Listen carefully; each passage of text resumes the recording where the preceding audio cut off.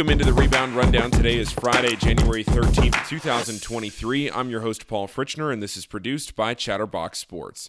This is your daily digest college basketball show where you can get your info on Cincinnati area college hoops every Monday through Friday in short episodes. Northern Kentucky lost last night 80-75 in a Horizon League barn burner to Milwaukee. The Norse trailed by 12 at the half, but stormed back with a 13-2 run in the early portion of the second half. With just under 10 minutes to play, NKU had cut the lead to 60-57, but Milwaukee held the Norse in check from that point on. Trayvon Faulkner had 25 for Northern Kentucky, and Marquez Warwick added 16, but Warwick was only 2 of 12 from 3. Wright State handled Green Bay with ease, 99-67. Brandon Knoll had 32 points to lead the Raiders and added 12 rebounds too. Wright State only led by 9 at the half, but outscored Green Bay 57-34 in the second half. There is a lot to get to in previewing the action over the next 3 days. Like I usually do for the weekend episodes, I'll go in order of when everyone plays. And with such a busy weekend, like I said, there is a lot to talk about. Tonight, there's a big one at UD Arena where the surging Dayton Flyers welcome VCU to town for a late 9 p.m. tip-off on ESPN2. Dayton is a 7.5-point favorite in this game against a VCU team that doesn't score the ball very well. The Rams are 12-5 on the season and are 8-1 in their last 9 games, with the one loss coming on the road to Duquesne on January 4th. Their best win of the season is over Pitt, but that came a while ago, all the way back on November 17th. Dayton has won every A-10 game they've played by at least 12 points, and I wouldn't be shocked to see that trend continue in front of this crowd. Getting things started on Saturday is Kentucky as the Wildcats take a trip down to Knoxville to play number 5 Tennessee at noon on ESPN.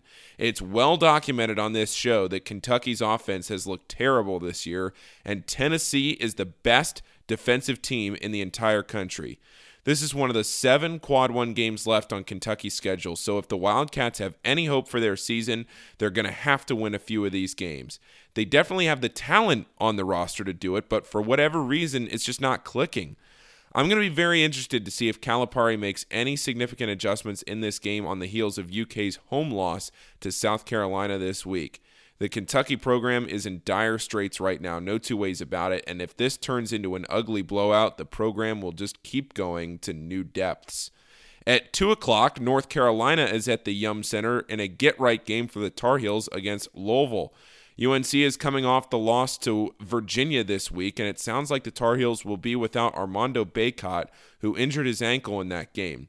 His x-rays came back negative, but I can't imagine they'd risk his health in a game like this. Miami is on the road at 2 on Saturday in Muncie, Indiana to play Ball State. The Red Hawks have looked a lot better in their last couple of games and are coming off that 91-80 win over Buffalo on Tuesday. Ball State started MAC play 2-0 but dropped Tuesday night's game to Ohio. Ball State shoots the 3-ball exceptionally well, and that'll be a problem for Miami, who's one of the worst teams in the country at defending the perimeter. Cincinnati has back-to-back road games coming up, with the first one this Saturday at 4 on ESPNU against SMU. The Mustangs are 6-11 on the season and 1-3 in the AAC, having dropped their last 3 games after winning their conference opener against Tulsa.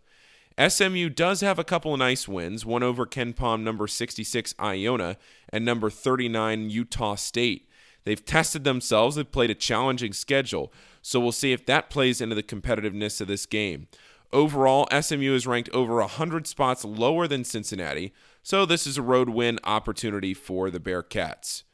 Wright State gets their chance on the road to play at Milwaukee at 7 on Saturday, and NKU will be at Green Bay at 7 as well.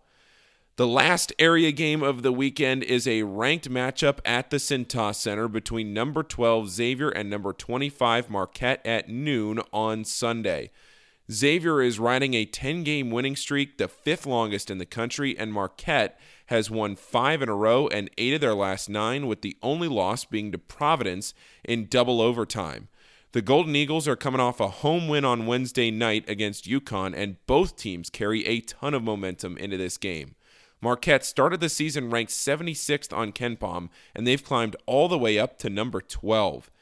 These two teams are remarkably similar in that they score at a very high rate, but their defensive numbers are not nearly as good. Marquette is the second best offensive team in the nation, and Xavier is the 7th. Marquette, they're 83rd defensively. Xavier is 90th. Marquette is the best team in the country scoring the basketball inside the arc with the highest 2-point field goal percentage. Xavier's strength is on the perimeter, where they have the 3rd best 3-point percentage in the country. This has all the makings of a fun college basketball game featuring a ton of points. I would not be shocked to see the over-under for this game set in the mid-160s. Last night wasn't a huge night in college basketball, but there were some exciting games. Minnesota went to Columbus and beat Ohio State 70-67.